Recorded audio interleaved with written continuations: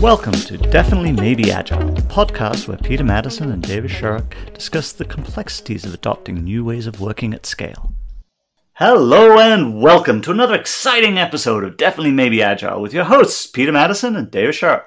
How are you today, Dave? I'm doing brilliantly, thank you. I'm glad to hear it. So what's on the cards today? Well, one of the reasons I'm doing brilliantly is I think in preparation for this, we were talking about the application of governance over, say, value streams or whatever we're trying to use governance with. And I think as we're coming through the notes, this is an interesting topic. I think it's so easy for us to either ignore governance or overthink governance in these contexts. And it's an important topic. You need some structure within which we're delivering the work that we're delivering. And we're working in a very dynamic environment. So that structure has to be able to handle ambiguity, uncertainty, and lack of clarity about what might be happening. So I think this conversation should be an interesting one. So how do you start us with that? Well, when I look at governance and coming from the technology space, what we very often see is that governance is the burden we must bear because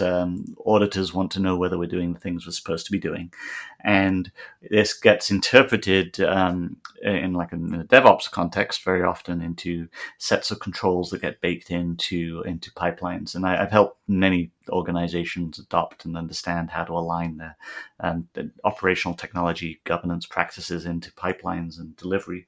But one of the things that I've realized over time is that there's actually kind of multiple layers of this. There's a layer of which is the in-process governance, which I use a model called TACO to kind of articulate this traceability, access, compliance, operations in the pipeline, the things that we check for as we execute, the piece of looking there. But there's also a set of governance criteria that are outside of that. And I think that's where it gets interesting because these, as we start to move at speed and we get better and better at our delivery processes and practices, the stuff that we use to manage risk within the delivery system itself is important, but there's also the importance of the governance of the overall system becomes more and more so. It's like we start to realize that because we're making many, many small changes rapidly, that understanding how those influence the overall security architecture, for example, becomes a more critical aspect. I like the way you're describing that because there's a couple of things that I just wanted to draw on. One of them is, and I just want to pull this one out, that in process and out of process governance is it's a great distinction because too often we look at everything in process and we ignore out of process. And I think, of course, you kind of need to balance both. The other thing is that we have to bear in mind that a lot of the out of process kind of governance requirements are the brakes on your speed of delivery. And so when you're looking at the out of process, if we ignore those, we're hemmed in terms of the speed that we can achieve in terms of go to market, whatever it is that we care about, release frequency and things like this. But equally, if we just look at those out of process things and say, well, if only they would wake up and realize what's going on, we're not building the bridges that we need. There needs to be that relationship. And how do I move or how do I get sufficient in-process governance to ease the out-of-process governance burden so that speed can really be achieved, what that balance is. And that there's a piece there of making what's happening in the system visible so that I can consume it out of the system. But there are aspects like architecture and security and regulation and data privacy, which are very difficult to necessarily bed into the system as a whole, and they're going to vary based on what is it that I'm delivering, what is this value stream overall doing, and so there's lots of there's variance in that, and there's needing to have an understanding. There's not one size fits all, and at certain points I may wish to be more prescriptive depending on what it is that I'm touching in that value stream. How critical is this component? How risky is this activity that I'm doing? Because all of this kind of boils down to risk management. Like it's this, how are we managing risk? But it is very true, and that's where sort of the governance mantra or sort of mindset comes from. But I wanted to pull out another piece that you're describing, and it really kind of strikes me as a shift, which is the governance becoming a lens or transparency into what is going on. So it's more about visibility than it is about control. I mean, there's definitely governance is about control for sure. There's an element of that, but that new piece or the additional, the sort of polishing off of the old dusty piece of visibility into that system. In complex systems, control isn't going to give you what you think it's going to give you. In fact, invariably, if you control in one area, it causes a lack of control in another area. So instead, you want that visibility over the whole system so that you can see how that system responds to various attempts at controlling or changes that you make to that system. So I think there's an important mindset shift there about, moving away from a drive to control what gets done or make sure people follow rules, moving to one about visibility and empowering the people, the teams in that organization to use what they can see to make informed decisions in the pursuit of whatever it is that they're building.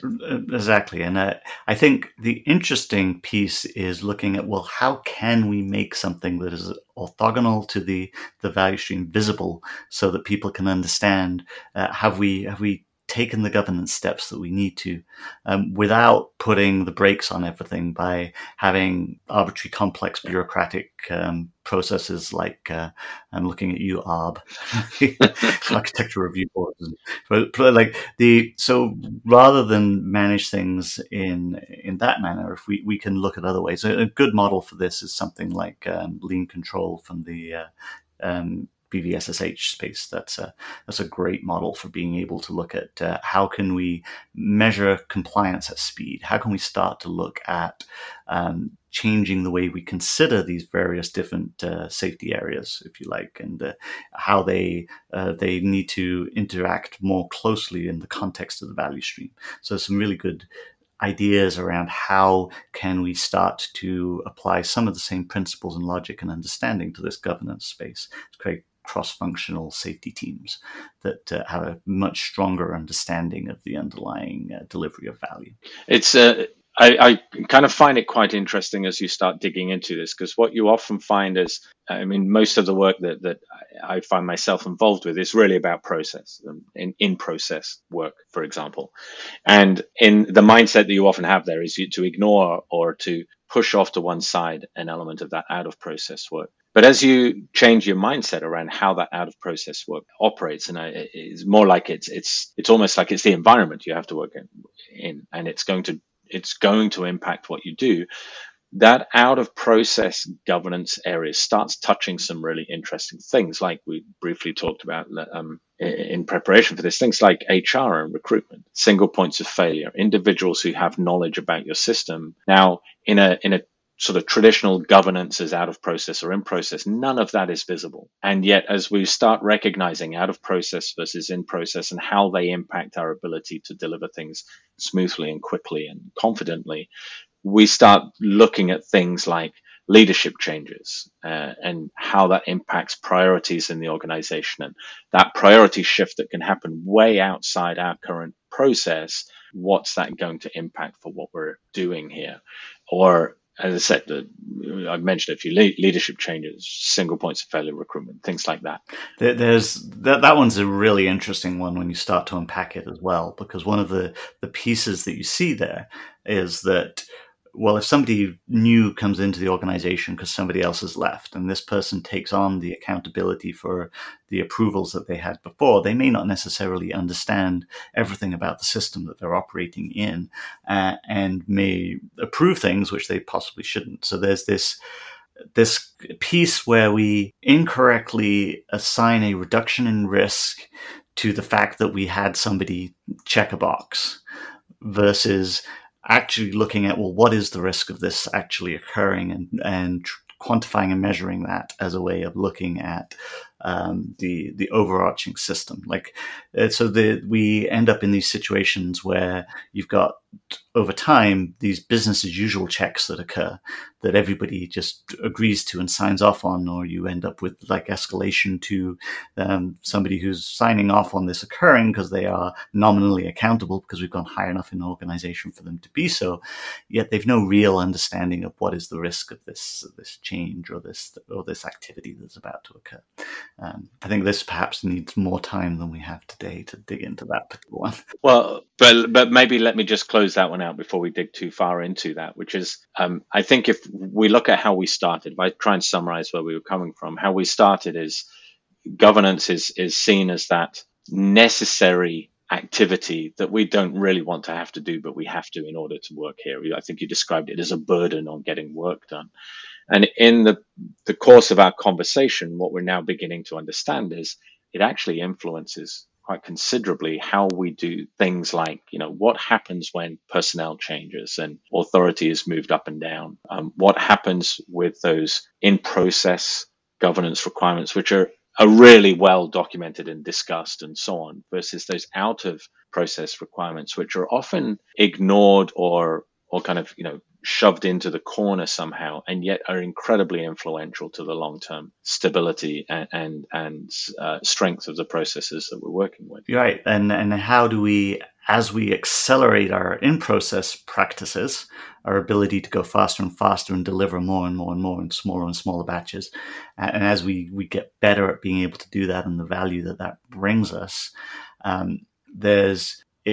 we can no longer look at things in an individual change perspective. We have to start to look at things in the aggregate of the scale. And that's where those other governance processes need to become much more robust, but also be able to go faster as well, so that we can understand their influence on the system and find ways to make that visible and apply it to our appropriate context. So if we're looking to sum this up, and I think we've kind of touched on quite a few different elements, and so I'm going to pull out two things. One is the in-process, and you mentioned very briefly the TACO model that you use: traceability, accessibility, compliance, and operations. And probably that is worth, we'll put a link, go look it up. It's I know you've spoken many times at conferences around that. So that in-process, we didn't talk too much about how to go about doing it and so on, but there are models out there for it. I think we've ended up focusing on that out-of-process. And what's interesting, the kind of key takeaways is, one is that there are in-process and out-of-process governance. They're not kind of mushed together. Secondly, there's a balance between the two. The out-of-process are often the brakes or the foils that will slow down delivery of in-process. So that there has to be a conversation and a kind of a general shift of burden from out of process to in process to accommodate that speeding up we're looking for. Then the final point is, as you look at that out of process, it extends beyond the kind of trivial thing, and they're not trivial, but the well-known things of privacy or security or architecture and so on. And they look at things, they start bumping into, say, personnel changes or authority and where that sits, or shifts in priority, organizational priority, which can have a huge impact on our ability to get things done and manage those processes as well. I like that. I think it sums it up nicely. I think the only piece I'd add is that that you're going to have to show that these processes are governed. So start to think about how you can easily evidence this, make it continuous, make it visible, so that when we look at a process like architecture or security, that we have ways of making that visible to the organization so it can be consumed, so we can look at things and say, okay, we are in compliance, we are continuously in compliance, in fact. Well, thank you for the conversation as always, Dave. It's this particular one's a favorite topic of mine. So, and if anybody would like to reach out to us, they can at feedback@definitelymaybeagile.com. And I look forward to next time. Until next time, Peter. Thanks. You've been listening to Definitely Maybe Agile, the podcast where your hosts, Peter Madison and David Sharrock, focus on the art and science of digital, agile, and DevOps at scale.